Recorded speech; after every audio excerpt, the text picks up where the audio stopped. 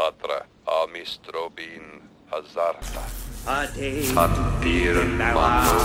Give me the power, I beg of you! Awake! You are all going to die tonight.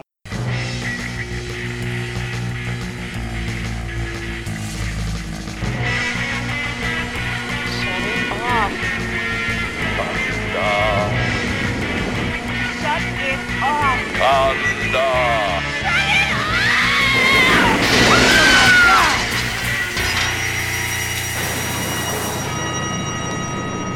Okay, I'm drawing a line in the fucking sand here. Do not read the Latin.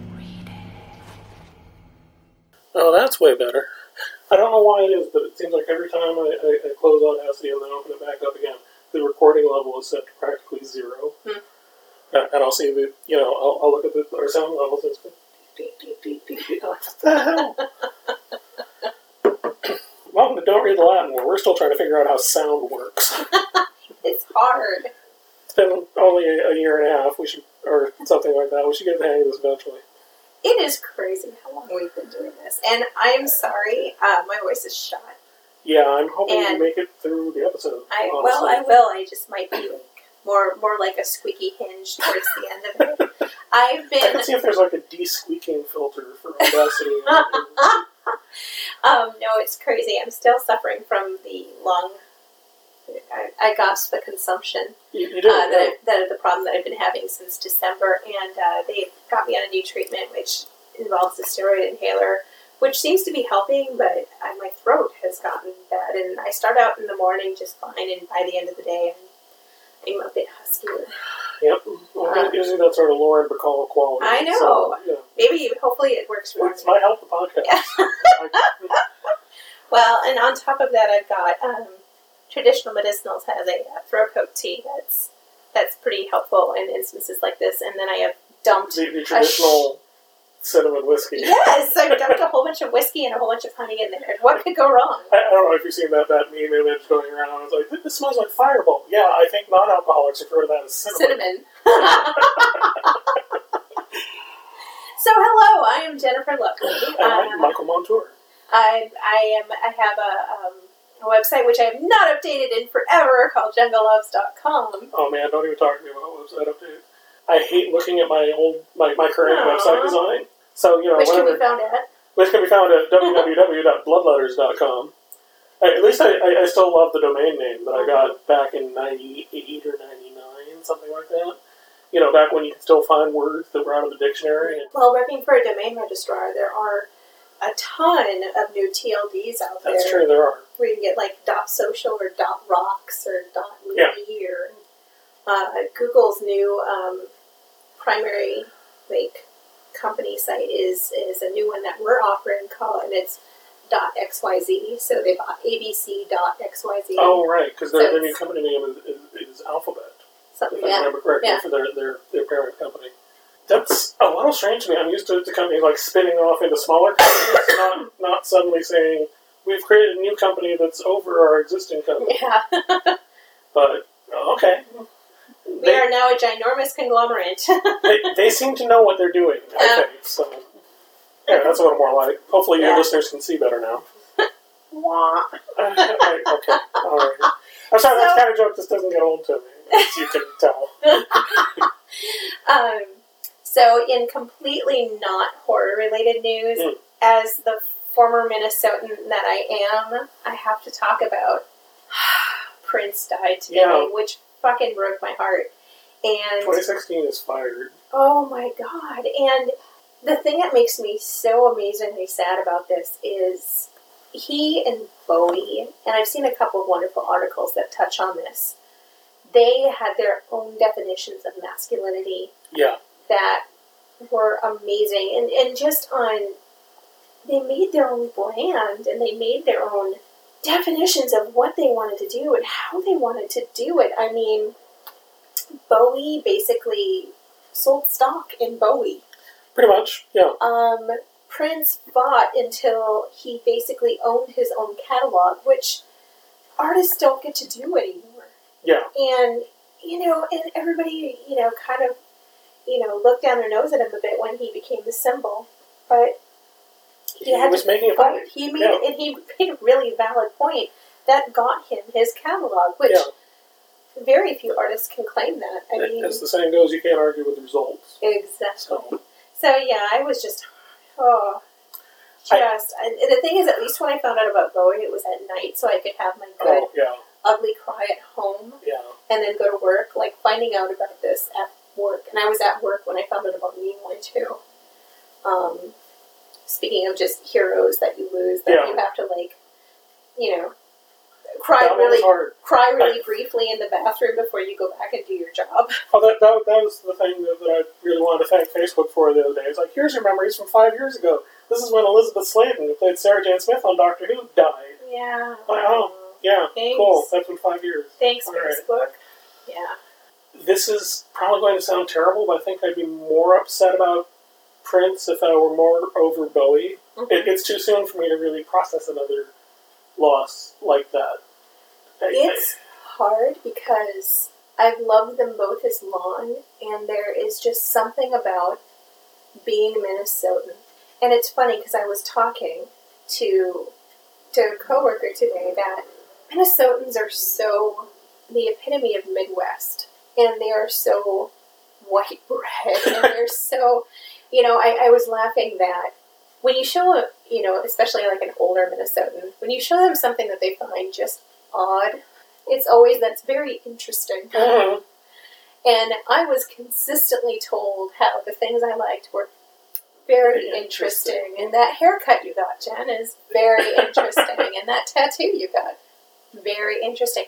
And it's funny because they're so normal, but I have never seen a Minnesotan that isn't, fuck yeah, Prince is ours. Yeah. Like, he's a complete fucking wackadoodle, but he's our fucking little funny ass little man. Like, he's ours. That one's ours. And I'm so glad that I got to see him perform. I wish I ever had. I've got a big caveat to that at the end of the show, he says, I'm going to continue the show out at Paisley Park, and he gestures to the audience at the Target, I think it's called the Target Theater or something, the Target Center, gestures expansively to us all and says, you're all welcome to join me. And it was like 11:30 at that point, and I had to go to work the next day. Yeah. And you know me. Yeah. I am so fucking responsible. And also, I'm amazed to hear you made it to 11:30. I was younger then. Yeah, okay. This was back still in Minnesota, so I was probably like 25 or 26. And this is when I was still kind of a night owl. I did not have to start working really early morning hours until I moved out here. And I said, I have to be to work in the morning. I can't go. And so not only did I not go, but the friends I went with didn't go either. And they had a write-up in the paper that the concert that he did out at Paisley Park outstripped, like, performance-wise, everything that you saw at the concert.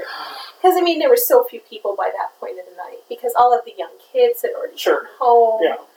And it was just all of us old people who, I can't remember the slide. Basically, I can't remember the name that they were going under, but it was the remaining members of Sly and the Family Stone that were his opening band. Oh, so wow. they were playing all the old funk. Sure. And so this was probably like 99, 98 that I went. And, God, it was just, there wasn't that many people. I mean, I'm sure it was a huge turnout that all went to Paisley Park, but okay, I have to still ask you, if it was in 1999, did he play? I'm sure he did. I think it was, it was probably 98 because, well, I don't remember. Because he would kind of have to. He kind of have to, yeah. Contractually obligated. Yeah. Oh, man, that's still probably my happiest memory from the Bauhaus reunion tour. Yeah. Is one of my favorite songs of theirs is their cover of Bowie's Ziggy Stardust, exactly. And I went into the concert thinking, okay, it's a cover. They're probably not going to play it. And I still was not really, a very experienced concert goer at this point, so I still had not internalized the idea of encores yet. No. And so we got to what I thought was, the end of the concert. And I'm like, okay, they didn't play it, but I didn't really figure that. And then they come that's back fine. out. And then they came back out, and that was their encore. And you're like, Ziggy Stardust. Yeah, completely lost my mind. It was fantastic. So, what have you seen recently? Well, the only things I've seen recently all relate to our theme. Okay, well, I have a couple of things that I have seen that Then you go didn't first. relate to our theme. But not as much as I would have imagined. I saw The Forest. Oh, yeah? Yeah. Not good, huh? It's interesting and it's... Yes, I am a Minnesotan. Your movie's very interesting. It was pretty, and it was a carbon copy of all of those early 2000s U.S. remakes of the Asian films, and it was a carbon copy of our attempt at all of those Asian films, and so a copy of a copy. Yeah, and it was interesting, and the backstory on the Suicide Forest, which there's a really good Vice episode that I found on YouTube. Yeah, I still see it. I believe we linked to it once. Yeah, because I talked about it when blog. I first saw it, and it's just a sad place, and and only Japan, which has, if I'm not mistaken, a fairly high suicide rate because their life is, there's a lot of stress. And it's a tiny crowded island. It's a tiny crowded island, and the societal pressures, I think, are amazingly high, the class pressures. Yeah. And, but, there's basically a forest where people go to kill themselves, and there's this man who basically walks the paths, and he knows the signs to look for. And it's this just beautiful, it's a short, because it's not like a full documentary. So this is, Jen's return to Jen's documentary corner. But I found it on YouTube. I don't know where else you would find the Vice episodes, but if you search Suicide Forest and Vice, you'll find this, and it's just a beautiful, touching, and the fact that he puts this work into basically laying them to rest. Yeah. And so their families know what happened to them. And it's just a sad, sad place. Does that still seem like it's kind of quiet? That's not too bad. Okay. It's okay. So it's got a little bit of a twist. And Natalie Dormer is adorable. Yeah. I've always thought so. So it's well done. It's not groundbreaking, and if you miss seeing those movies come out, it's a nice revisit. Right. To a couple of years where we were doing that sort of thing. But you're not really going to recommend that I should go out and see it? Well, I bought it, so we can watch it at some point, okay. And then you don't have to spend any money. I rewatched Sacrament. Oh yeah? How did you like it? Was this only your second time? I think it's my third. Okay. And I rewatched it because I actually found a I Believe in Eden Parish t-shirt, and it's kind of big, but I don't fucking care. So there was a promotional t-shirt that was done for the Sacrament, and it's just fucking dark. It just says I Believe in Eden Parish, which is the cult that that they all go and it's a take on the Jonestown, so I'm just going to let you fill in how this ends. I have not rewatched it, and I think it would be a hard rewatch. It bears up. No, but I mean, just in terms of knowing what's going to happen to... Well, you think about it. I watched it by myself, and then I showed it to everybody, and then I watched it again. Yeah. Last Friday I showed Dark Was the Night. Yes. And I still love it. That was really, really I still good. love it, and I'm a little more forgiving of the ending. Are you? Good. I am. And because I'd held it up as there's some movies that are made in the last 5 minutes of the movie, and then there's some movies that final shot can hurt your idea of the entire film. And I'm still disappointed by the final shot of the film, but not enough to color how amazing I think the movie is. It's Kevin Durant. who's an amazing character actor. But everything seems really believable. It's very tense. The creatures in it are hinted at in that perfect way of not ruining them. Yes. And then when they do show them at the end, I wasn't disappointed. They're actually, exactly. I was afraid throughout the movie that they're not showing them we're because gonna have they're terrible. the late phases effect, where I fucking love late phases. I do too. But it's like the fuzzy puppet version of werewolves. Yeah. And it's like, oh my god, there are kudos to them for doing practical effects. Oh my god, Ron, there are furries outside. It was like Pomeranian furries. Yeah, giant, full-size Pomeranian furries. No, but these monsters are amazing. And but the hinting to the monsters, when you see little bits of them in reflection, are just amazing. You're talking about it feeling very realistic. I remember making this comment at the time. It felt like that they were pulling off a monster movie with so much confidence it was like they had thought of it. You know, that no one had ever made a monster movie before. And they're like, this is what that would be like. Had you seen it before I showed it? I'd never even heard of it before you said you were going to show it. Handsome Boyfriend Jim is 100% responsible for me giving that movie a shot. Yeah. And he has good taste in monster movies, and that's somewhat... That's kind of a blind spot in both of our tastes and experience. Yeah, but he will also watch some really terrible ones, but he straight up will say, you know, I love this, but it was terrible. Right. And he does have an unerring talent for finding the really charming, amazing ones. I was just laughing because I was remembering that I had seen the trailer for, you know, the new Godzilla movie from Japan. Yeah. And I watched the trailer and I thought it looked pretty good. Oh, he's such a purist. I say that. I was like, oh, have you seen the trailer? And he said to me, it's shit. He's so bad. This is a man who I think, I'm fairly certain he owns every Godzilla movie. I mean, and there are a lot of them. He owns them all. He owns all of Gamera.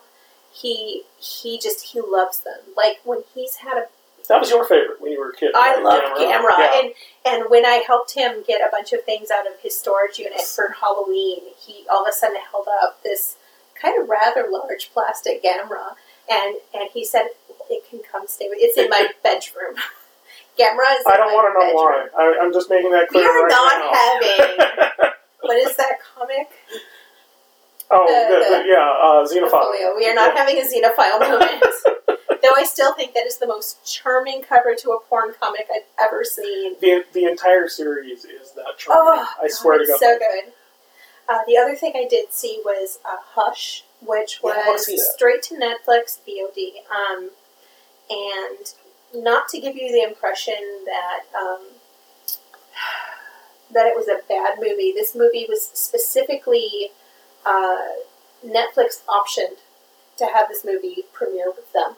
VOD is changing. Yeah.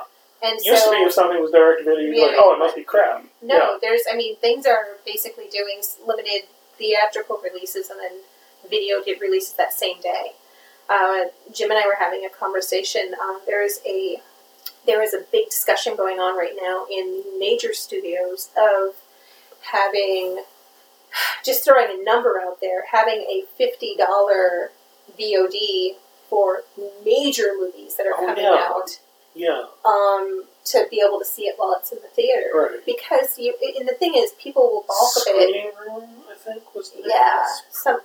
So the thing is, though, is if you are a parent, you are going to spend far more than $50 because true. And I was talking about it with Jim, who isn't a parent, and so there were times where I've had to skip my work's holiday party because I could not afford the $80 it would have cost me to have childcare for like a 5-hour, 4-hour event. Yeah. Because, for a decent, babysitter, you're going to be paying at least $15 an hour. Sure. And, and then parking in downtown, like, I couldn't afford $100 to go to a work event. Yeah. Because I was a new parent. Uh-huh. And people are going to be like, oh my God, but honestly, there's people there who want to see the movie before they're spoiled with it. Oh, yeah, absolutely. I knew parents who didn't get to see Star Wars till it had been out for 2 months because they just couldn't make it work. Yeah. between babysitting and everything, and so they were, got spoiled for the movie. That was definitely my huge priority, was to see that as soon as I could when it came out, so that I wouldn't find out any spoilers. Mm-hmm. And I didn't manage to completely avoid spoilers, but I managed to avoid most of them. Yeah. So just really briefly returning, Hush is the director. It was it's Flanagan. Yeah. And he did Absentia and he did Oculus. Mm-hmm. And it definitely has some sides to those movies. Is your narrator reliable? Sure. How linear is the storyline? And it's really good. Had it not been another movie from Flanagan, I don't know, because it's kind of House Invasion. It is. Have you seen it yet? No. Okay. But I know really recommend it. And I know that the person whose house is getting invaded is blind. Deaf. Deaf. Deaf? Deaf. Okay. She's deaf. Then I have that completely wrong. And and I haven't seen, I've seen the home invasion where somebody's blind. You have the Audrey Hepburn. Oh, sure, okay. Movie which Don't Be Afraid of the Dark. Don't. If you were going to go into if you are thinking of going into this house, don't. Best fake trailer ever. Wait Until Dark. Okay. There's a thief, there's something in her house, and she's blind, and so she gets, he's broken in and trying to find this thing, and her trying to defend herself. Right. And it's very interestingly done. It's but it's older. If I remember right, some really creepy sequences in Jennifer 8 of somebody who's broken into the house of someone who's blind and is taking pictures of them. Mm. Yeah, they have their flash specially rigged so that it doesn't make a sound, because back in those days, they did, right? Yeah. And so it's insanely creepy because the house is completely dark because she doesn't have the lights on, because why would she? So, you're seeing this dark bathroom that she's taking a bath in that just keeps getting lit by these flashes from this guy's camera, and she has no idea he's there. And so that image always stayed with me, and that's what I thought was going on in Hush, but I guess with the title Hush, her being deaf makes way more sense. And so Hush is really, really good. I do really recommend it. The woman who's in it, I believe, is the co-writer with Flanagan. I believe she was the co-writer in his other stuff, too. It's fantastic. I've seen a lot of blogs saying that. Yeah, it was good. I completely recommend it. It's a new take and stuff that you wouldn't think of being a problem simply because she's deaf. And workarounds that you wouldn't have thought of. I mean, it's eye-opening. And I've actually started learning sign a couple of years ago, but it was right after I'd gotten hit by a car. So it's like I was working full-time and then I was trying to take sign at night. And I just couldn't sit for that long because I had a lot of back problems and I was still doing a lot of physical therapy. I got hit by a car 13 years ago. Yeah. And I was in physical therapy for a good 6 months after it, and I'd already signed up and paid for it, so I really tried to make it work. I was like, how did you come to the decision to take this class? I've always thought deaf culture was really interesting, and it is its own culture. There's a huge amount in the deaf community that don't see it as a disability. They see it as a culture of, are you a deaf child of deaf parents?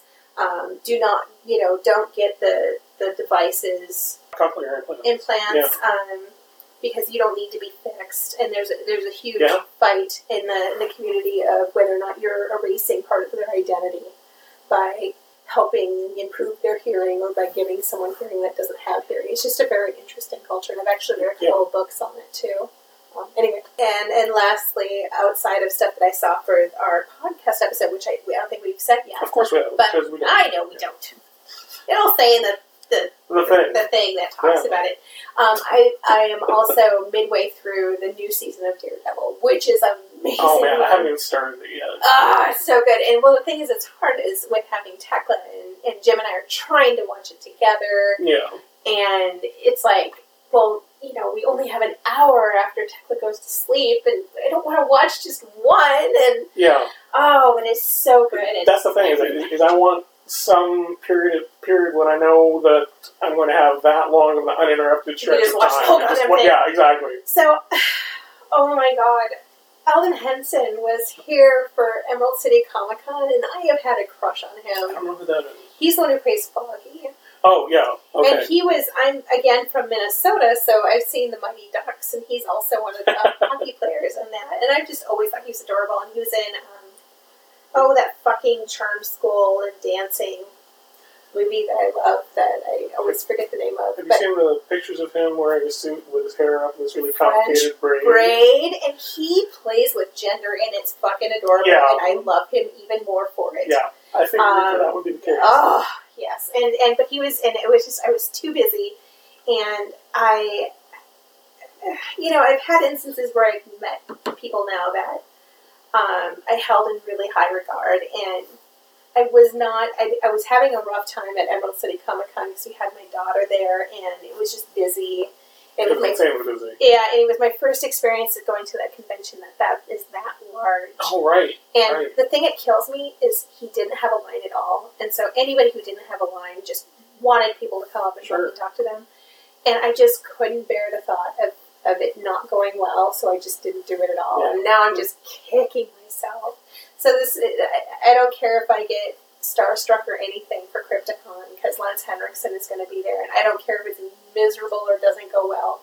I am just going to go up and get my picture, and if it isn't the meeting of him of my dreams, then at least I'll have them, rather than going, oh, I wish I had. Yeah. You reminded me of something that happened at the Gallifrey 1 last year, that I was like, I think the only person there at the time who understood what her issue was, so I was like, no, it's fine, I get it.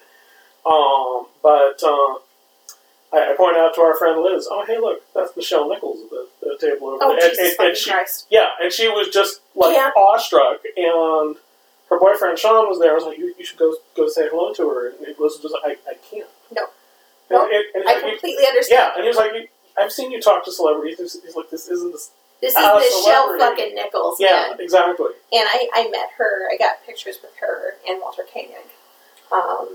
And I swear to God, I have never been as deferential meeting someone because she's fucking Michelle Nichols. And I just, I held her hand for a second. I was like, and it was just an absolute pleasure meeting her. And she's like, that's nice, dear. Because, she still wasn't that far out from having her stroke. Oh, yeah.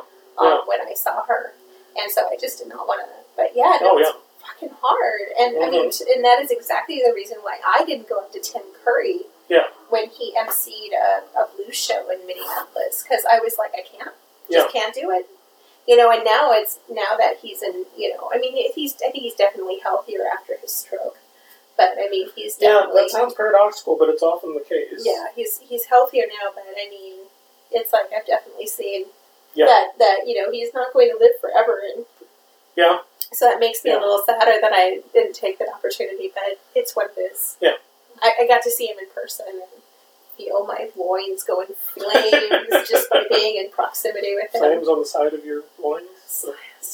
Yes. Like that. So our theme for tonight is kind of, it covers a bit, and I have subcategories on my list. What I had put in was doppelgangers, doubles, clones, and twins. Yeah, that's so. Yeah, and I've just been calling it doubles and doppelgangers because that has that just concise Dungeons and Dragons kind of sound to it. Sure. Yeah. So I'm going to jump right into the shit that disappointed me. Okay. I have been holding off watching Gyllenhaal's, which I've been hoping I'm not butchering his last name. Gyllenhaal. Gyllenhaal. So Gyllenhaal's Enemy. And I had heard it held up as just this complex mind fuck. And it's not. Oh, so you've seen it? I have seen it. Ugh. Like, I just had to force my way through it, and there were points where I was really uncomfortable. Yeah. Like, that's what it had going for it. Is you don't know if the actor is just fucking with him to fuck with him. And I've heard takes on it that it's and I am going to warn, there's going to be a certain amount of spoiler We're going to try Yeah. not too hard to We're going to try to actively spoil it as minimally as we can. But the thing is in these things, there's a certain amount of covering the plot that might be, a twist. Yeah. That there is a double. Well, certainly Enemy is that's not the case, because from the trailers, he that was sees, clearly the point of it. he sees a double. And I have seen stuff where there isn't a double. Where the fact is he's an asshole star who's fucking around on his wife. It's two parts of his personality. Right.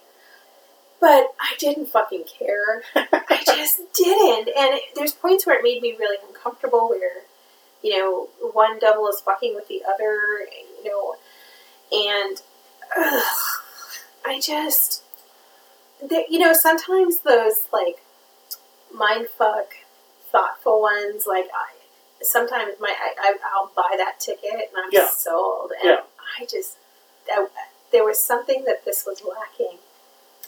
I liked it, but I certainly wouldn't call it complex. Yeah. There's some elements that are not really directly explained in the movie. Mm-hmm, because it's an amazingly complex book. Yeah. That has a lot more going on that they didn't even really hint to. And when you were talking about last shots earlier, the last shot of this movie definitely, I was fine with the movie, get to the very last shot, and then I was like, what the fuck did I just watch? So Enemy it's interesting. It is, yeah. And Gyllenhaal is really good in it. He is. It just seems to be missing something.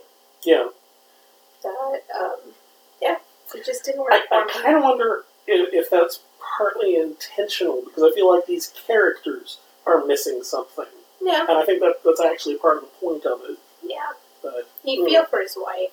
His wife just seems... Yeah, his poor goddamn wife. Yeah. What's jumping out at you? Well, like I said, I've got a few things that I watched recently for this. The one I want to start with is when I started researching, I was like, hey Google, show me horror movies about doppelgangers. At which point I found out there was a 1993 film called Doppelganger. And I'm like, well, okay then, what's that You're about? You're gonna spoon feed it to me. Yeah, exactly. I'm like, okay then.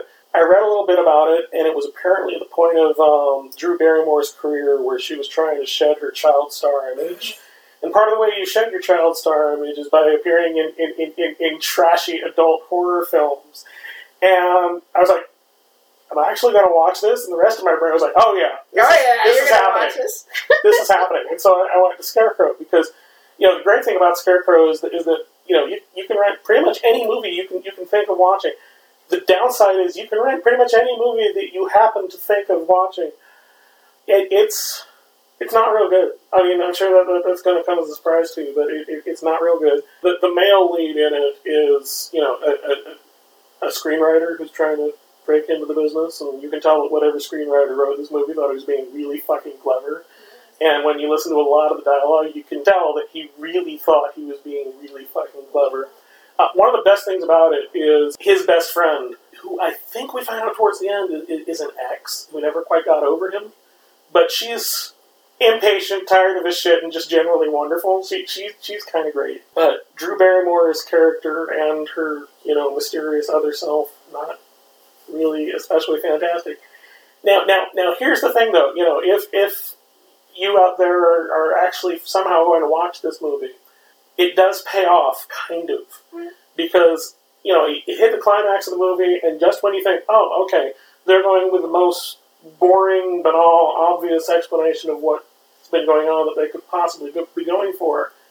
No. You were just on the last rung before the roller coaster to Crazy Town drops.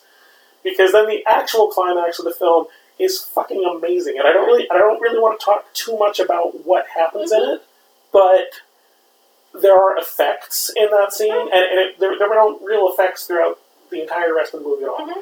There were effects in that movie that are not, quite in the league as, like, Hellraiser or An American Werewolf in London, but they were kind of reminiscent of that. Okay, there you go. And it was that was really visually imaginative, and I was like, wow, okay.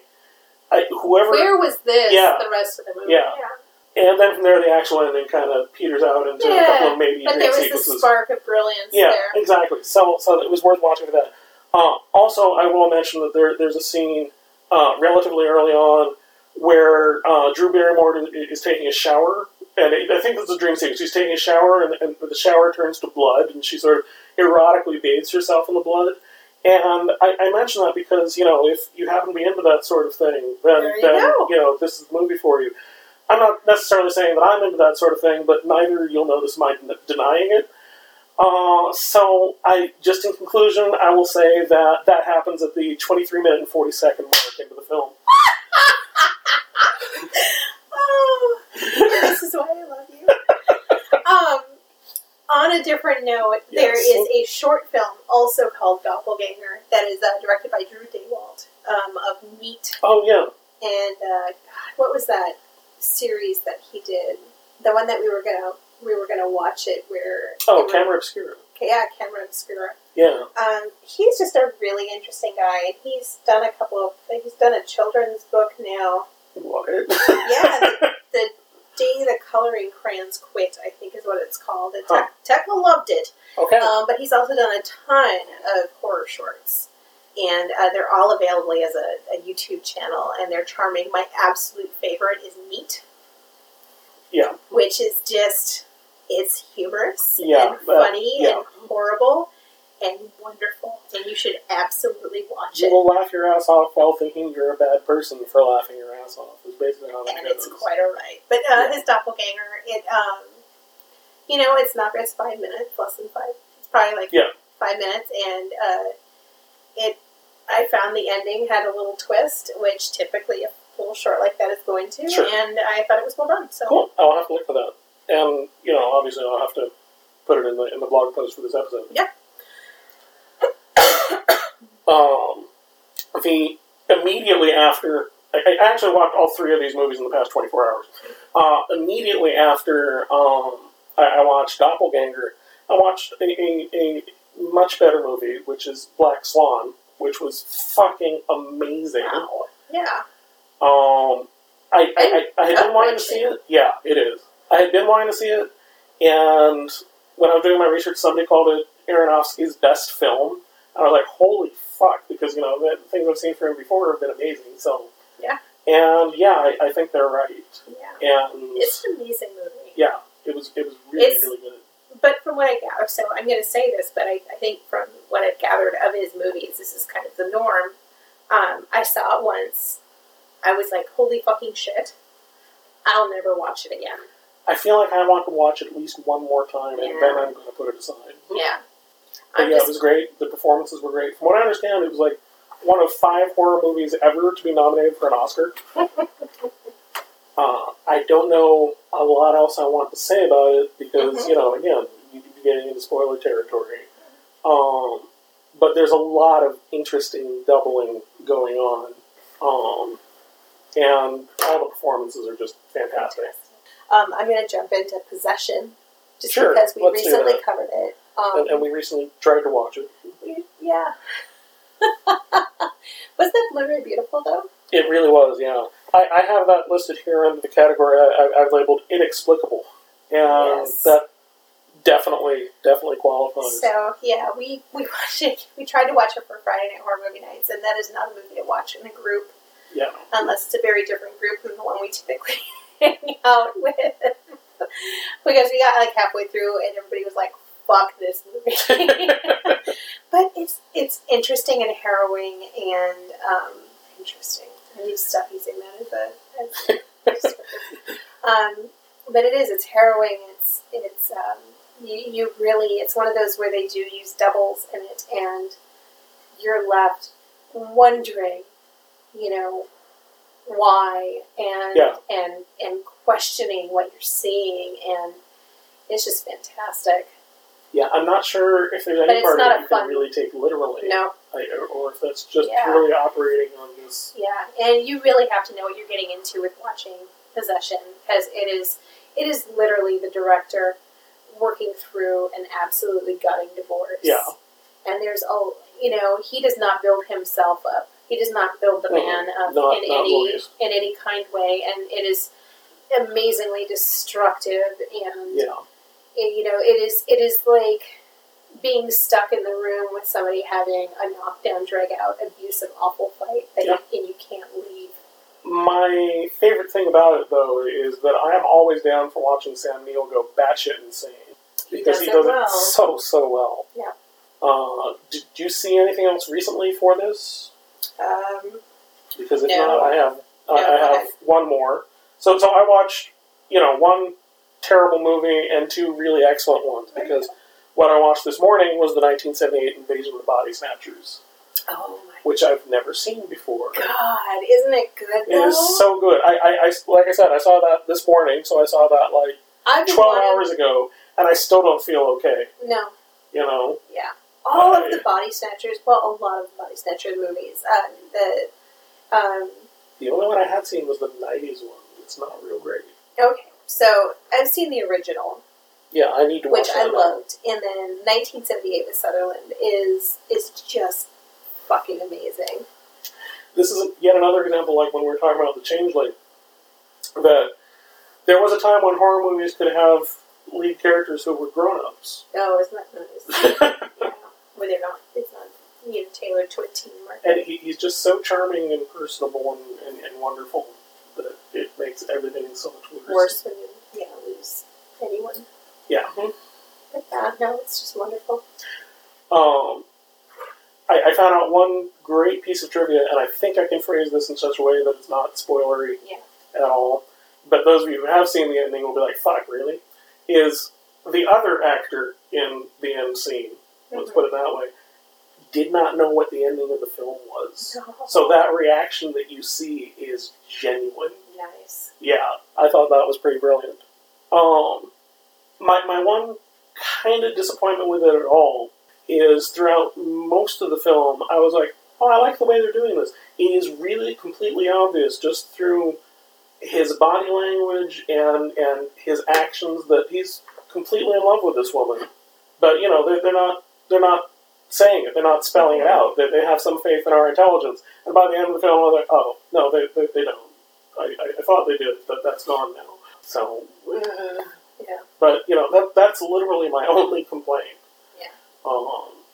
It was very, very good. And was able to be slow and thoughtful and quiet in ways that modern movies just can't get away with. No. I mean, the end credits roll over silence. And it's perfect. Yeah. And it's been a good 6 years since I've seen it. You So should show it definitely sometime. do. I would be happy to watch it again. Yep. One that I'm going to bring up, which is on Twins, that I keep talking about and I want to show, is The Other, which is Twin Boys. And it's one of those 1970s where, again, the movies were a little bit slower. Yeah. And you had a lot more of those auteurs that were coming out that were telling slightly different, in that time frame that you saw the little girl who lives down the lane. Yeah. And Let's Scare Jessica to Death and things in that vein.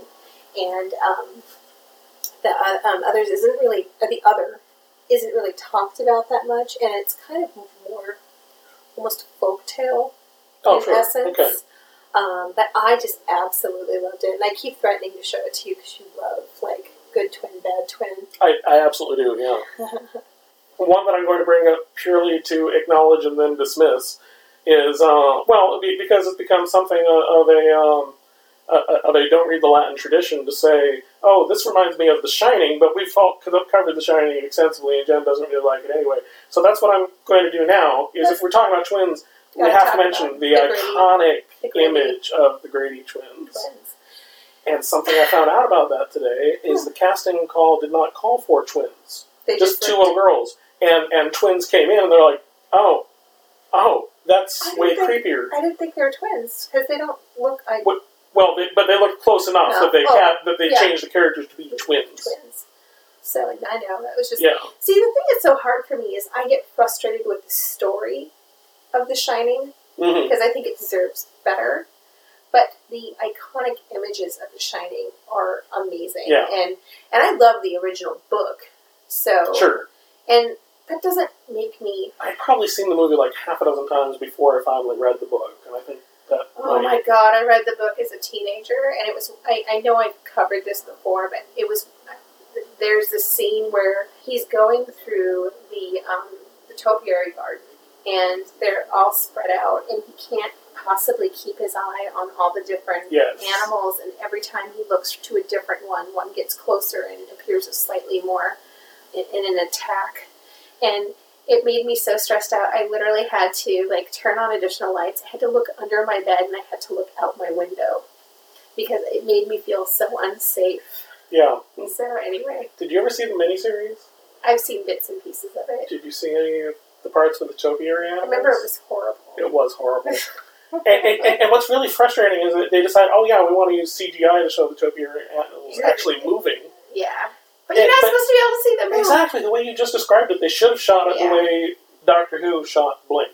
Oh, God. That's perfect. That's exactly what you just described, right? Yep.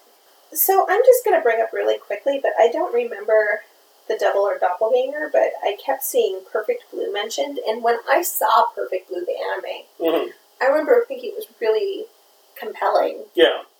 And enjoying it, but it's been probably 15 years since I've seen it. Yeah. And I remember literally nothing else about it. I don't remember it well enough to know if it really is a doppelganger or if it's just another aspect of her personality. Sure. But I do remember that the setup of the plot is you've got this TV/movie star who finds this blog online that's supposed to be, her diary, although, she's not the one writing it. It's an obvious fake, except everything they're saying in it is true. Huh. Yeah. So, that's where it goes from there. Something that I read is that even though Aronofsky denies that was an influence on Black Swan, he did buy the remake rights to Perfect Blue, which kind of at least indicates that he was aware enough of the similarities to want to sort of cover himself legally, I think. Yeah. But I really liked it. You and I and the other 10 people that saw Perfect Blue, so... Yeah. It's fairly well known in the anime community, at least, which I'm, peripherally aware of. So one that I remember liking back when, but I tried to watch it recently and was really disappointed, was The Dark Half. Oh, really? Oh, no. I saw it years ago and have been wanting to rewatch it. So hey, maybe if we watch it together. Yeah, maybe. So it's in that doubles. There is a line from it. Well, it's doubles and kind of twins in a way, sort of, in the complicated. Yeah. There is a line from it, though, that I still quote to this day, which is, "You are disturbing my peaceful frame of mind." That's good. Because it's one of the most wonderfully just threatening lines ever. That's what I was reminded of the first time I saw Lilo and Stitch, and there's a line that Cobra Bubbles has in it about, "Thus far you have been sheltered within the harbor of my patience." It's a very similar kind of sentiment. One that I really wanted to see, and I remember seeing years ago, but long enough where I absolutely don't remember it at all, is Sisters, which is, isn't that De Palma? It is De Palma. I have not seen it. It's Margot Kidder, isn't it? Yeah. From what I was reading about it, I want to see it. I had it on VHS, and I don't know if I have it on any other format. De Palma has done a ton of stuff that involves doubles and doppelgangers, including, for example, Body Double. Yeah. So this was clearly an obsession too, isn't it? Yeah, that is also De Palma. So this is an idea that he kept coming back to. That was the thing. I had Body Double on Laserdisc. Awesome. That was the thing with Doppelganger, with the Drew Barrymore film, was I really felt like it desperately wanted to be a Brian De Palma film when I grew up. As long as I'm mentioning twins, I have to mention one that really technically doesn't count, because the twins aren't even remotely identical. Okay. But I love Basket Case. I touched upon it and then put it aside. Yeah. Because it didn't... It doesn't really count. But who cares? But since we're talking about twins, I'm going to mention it. We can talk about Basket Case if we want to. We just talked about Lilo and Stitch. I think we can, probably safely talk about Basket Case. The effects in it are so terrible that they're just immediately wonderfully charming. I barely remember. I have a feeling I watched Basket Case somewhere in my teens. And I think I was unprepared And so I don't really remember anything. I think it was probably one of those that I remember watching in some form of slapshot horror. That seemed, yeah. It seems apropos for completely that. apropos. I was prepared going into it, and yet that's kind of the reaction I remember having to it. So I'm going to throw out a quick vein of doubles and doppelgangers is the time travel. Oh, yeah. Yeah. So let's talk about coherence. Let's talk about coherence, because I thought it was fantastic. Yeah. You know, that's another one that I kind of hate to bring it up because that's a spoiler in and of itself. But for me, when I was first watching it, you know, I knew there was something kind of time travel involved in it. And as soon as I saw Nicholas Brendan, you're like, I was yes! like, I know where this is going because Nicholas Brendan has an identical twin brother. And so I was like, oh, I see what you're going to do here. And I was totally right. I see some foreshadowing. Yeah, but that was really interesting, especially the way that they were just pitted against each other. Just all the doubles in it. So, and I'm just going to throw out, probably with not saying too much about them, but just because they're in the same type of vein, is Primer. And Triangle. Since we bring it up, I want to say very quickly, fuck Primer. Primer really thinks an awful lot of it. It really does, yes. It thinks it's awfully fucking clever, and I'm glad I saw it once, though. Oh, yeah, likewise. But I'll never watch it again. But it is just being intentionally obscure in ways I don't think it needs to. Yeah. But, you know, on the other hand, it was made by a few guys for like $5 or something like that, so I have to, you know, give it props as far as the accomplishment. But if you want to watch another super fucking cheap horror movie that respects its audience a little bit more, go out and watch fucking Battery. Yeah, that one's fantastic. The last one I have on my list under time travel is Triangle. Oh yeah, so I said that. Did you say that? I did. When I was hoarse. Oh, okay. I'll have to time travel back to that moment. I said coherence, and I said Primer and Triangle. Oh, yeah, no, I didn't hear that at all.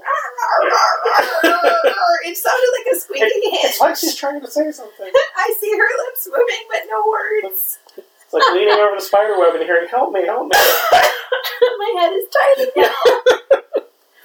Yeah, no, I did not even say that. Triangle's really, really good. And really? I thought you didn't like it.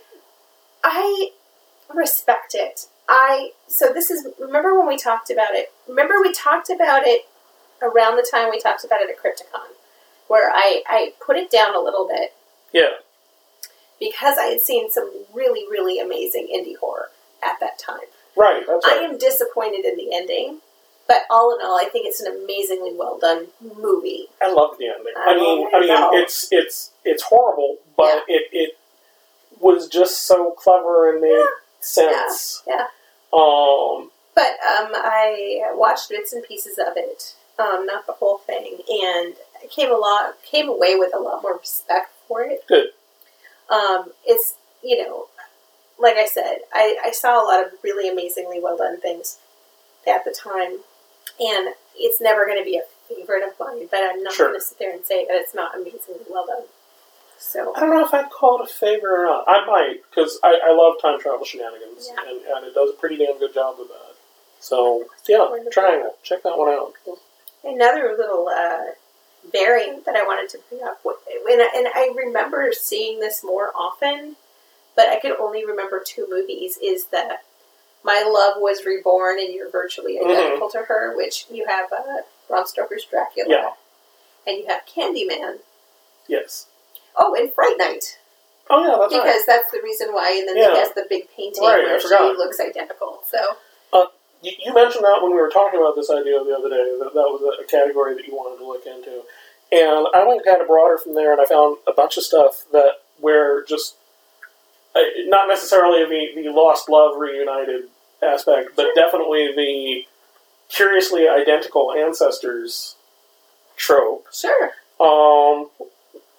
For which, you know, the one we really have to mention is the TV series Dark Shadows, because that had, like, entire generations of characters. I'm not exaggerating. You know, I'm not exaggerating, I'm not joking. It had entire generations of characters that were played by the same set of actors. I never watched the original. I haven't either, but that's the whole thing I've read about it. I watched the Ben Cross 1990s version that still had Barbara Steele in it, didn't it? I think so. Maybe. Yeah, but anyway. I watched the Tim Burton movie. As did I. I actually liked it better than I thought I was going to, but So does Jillian. So that might be an indicator of how low I'd set my bar. No, I don't know if I can genuinely recommend it. But there were certainly sequences in it that made me laugh quite a bit. The main one that I can think of is when you've got Barnabas Collins out talking to these guys around a beach fire, and like unburdening his problems to them and getting advice from them. I was like, okay, cool. Thank you for your advice. I'm afraid I'm going to have to kill each and every one of you. And when he proceeds to do that, but he was Trancers. It falls under both time travel and curiously identical ancestry, because that was the premise of it, was that you could travel back in time into the body of an ancestor, and said ancestor was always played by the same actor. This one I don't know whether to count or not, because it's not happening within the movie, but within the franchise. And that's Ginger Snaps Back, the beginning. Oh, yeah. Well, and I thought about bringing up Resident Evil, but you don't see the clones until further on in the series, when the movies have seriously degraded. Yeah. One of my favorite examples of this trope is a very, minor throwaway moment, but it was one of the most memorable things into the movie for me. And that's A Nightmare on Elm Street 5, The Dream Child, when we see Freddy's father. Who's played by Robert Englund. Yeah. That was amazing. There are... I've got one last one in this category, Sure. and it also kind of branches out in other directions. Did you ever see the... I know it's British, I want to say it's BBC, TV miniseries Jekyll? No. It's fantastic. It's written by Stephen Moffat, the guy who's currently showrunner for Doctor Who. You've got a character in there who's going through a Jekyll and Hyde scenario, and one of the weirder turns the plot makes is to reveal that, oh no, Dr. Jekyll, yeah, sure, the novel exists, in our storyline, but it was actually based on a real person, and you're his descendant, and you look exactly like him. And I'm like, what does any of this have to do with anything? Why are they even doing this? But it's there. But other than that, the actual just standard Jekyll and Hyde part of it is really just fantastically well done, and done in a really modern way that's very interesting, because the two halves of the personality, leave each other voicemail and videotaped messages. That's crazy. Yeah, and so it was pretty fantastic. And the actor does an amazing job. They gave him, for him being Hyde, they gave him contacts that are slightly darker than his regular eyes. Ooh, but that could be really... And slightly sharper teeth, and that's it. But he is absolutely terrifyingly different. It's definitely worth watching, and does some really interesting shit. One of the other things that I thought of, I didn't even see it in a list or anything, but is an Army of Darkness. Where you get the Ash clones. Well, that's our Evil Dead 2, where we first get that Ash. Yes. And now that I've said that out loud, I see the joke. Okay. I am going to straight up say that there are a whole bunch of clone movies we're not going to mention, because they are just completely a spoiler for the whole movie. Yeah. So, if there is a doppelganger / clone movie where you're like, oh my fucking god, why didn't they mention this? And you don't realize it's a clone till the end of the movie, and it is the crux of the entire story. Yeah. I'm sorry, we're not going to mention that. Well, for example, I can't decide if I can talk about this one in a non-spoiler way. No. Okay, take that off the list. It's on my list too. So we've already agreed there's two. Yeah. That we can't mention. Everything else on one here, my list still, I feel one pretty that good David Bowie makes an appearance in. Yeah. And which narrows it down pretty considerably, sadly. I always wish he had done more acting, because he was just such a presence whenever he did. And another one that doesn't take place on Earth. Yeah. So, you know what we're talking about if you know what we're talking about. Yeah. They're fucking great. You should watch them. Or you already have, because you've got our references. Yeah, basically. But, But you won't go out and watch them if you haven't seen them, because you don't know what the fuck we're talking about. This is the best podcast ever. I love our podcast so much. It's incredibly useful. What are we at now? Episode-wise? Yeah. This is episode number 41. We fucking rock. Yep. Next one, we have to talk about the meaning of life, the universe, and everything, obviously. There's a couple more I've got back under the twins category that I think both of these are fucking excellent, and that's Dead Ringers. I still have never seen still have that. never seen it? I You meant need to watch the thing is, a lot of these movies are really dark. Yeah, this goes very dark. So it's I was not up for a split second. I thought, oh, we should watch this on Friday, and the rest of my brain was sort of like, the fuck, we should. So yeah, That's a movie that we'll watch when we hang out together. Yeah, it's pretty bleak, but it's really good. And Jeremy Irons is amazing in it as the two brothers. And the fact that you know which twin he is by.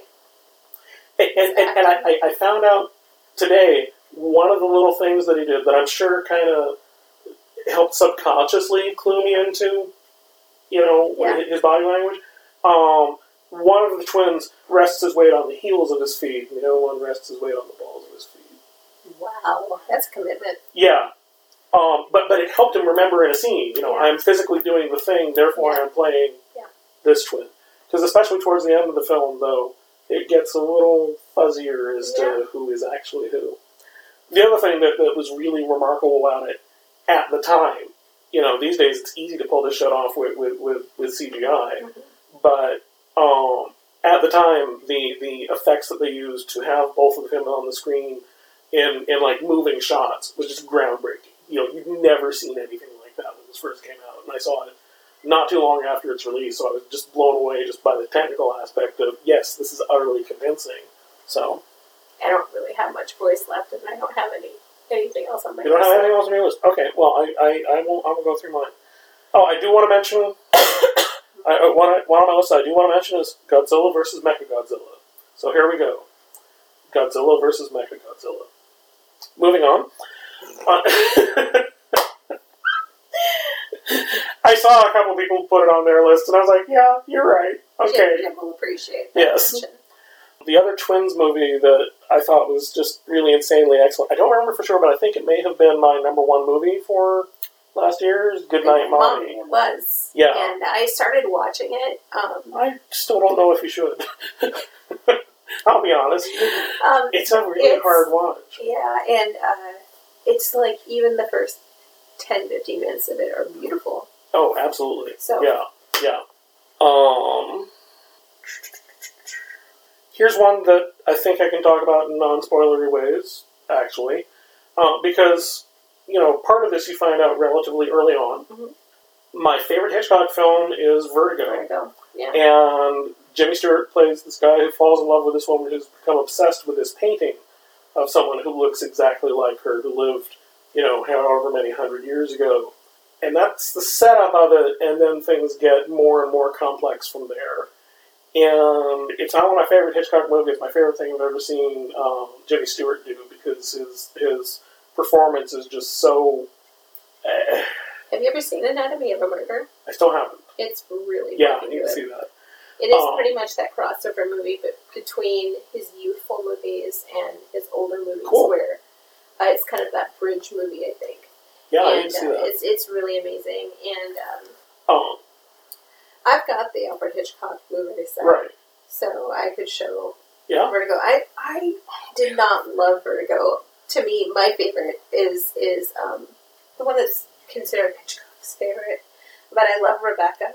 Rebecca was fantastic. And is it Out of the Past? Shadow of a Doubt. Oh, yeah, okay. Yeah. Which is, it's just amazing. Yeah, I'd love to see that. And it's aged really well, too. Cool. I'm less of a fan of Hitchcock. Yeah. Than, I just don't love his movies the way I haven't seen enough of them to really call myself a fan in good conscience, but there are some that I love. One that I forgot to mention back when I was talking about mysteriously identical ancestors is that's entirely what Hellraiser Bloodline is about. Yeah. Where you see different generations of this one person who looks identical from generation to generation. And it's... If you're watching the Hellraiser series and you hit that one, stop there. I didn't love it, but it's the last halfway decent one. The Hallow has the Changeling Child. Oh, the Hallow is wonderful. Yeah. I'm actually going to show that. The wonderful thing about that aspect of the plot is that... You don't know if they're right. Yeah, the guy who's saying this is a Changeling has been compromised in a way that I'm not going to go into. But And you don't you're know. really watching it thinking, I don't know whether to believe Yeah. him or not. Yeah. You just, it was absolute 50-50 in my brain while I was watching it. And not many films managed to pull that off. It Follows definitely deals with doubles. Yeah. Yeah, because you'll see somebody walking towards you, and then Yeah. oh god, Yeah. I still like. Because I there were a could couple not points say where, enough we good thought things. it was a friend of hers. Yeah, until And, all of a sudden no. they turn a little bit, you see that they're sitting right next to them. Yeah. Because it could be someone you know, or it could just be an absolute stranger. One that there was a kind of film that I was looking for, and I could only find one example, and it was one that I didn't really enjoy, and that's Mirrors. I thought sure I'd be able to find more examples of movies where people's reflections were evil, but that's the only one I can come up with. There is a reel on YouTube that I've seen shared where it's mirror jump scares, where it's just a bunch of bits from movies where they have that moment where something in the mirror goes wrong. The first time I saw somebody do that in a movie when I was a little kid, I thought it was the cleverest fucking thing I had ever seen. You know, the one where the kid looks away, except the one kid is just staring at them and they never move. You're like, that's not okay. It's just something about that. There was there was a scene that did that really, really well in Black Swan, of just her reflections, and you're seeing multiple reflections at once, and they're just getting out of sync. There's just something about stuff in mirrors that messes me up, especially if it doesn't work the way it's supposed to. And so, literally, I was like so uncomfortable. And, you know, most of them I had seen the movie that they were referencing, and then some I hadn't, but it was a fun little jaunt. All I have left is a couple of television things. One, I want to know if you want to talk at all about Orphan Black. I have not watched it. Oh, I thought you had. Nope. I haven't watched it either, but apparently that's a thing. And people love it. And I hear there's clones in it. Yeah. And shit. Yo. Okay. Did you say it made you really uncomfortable?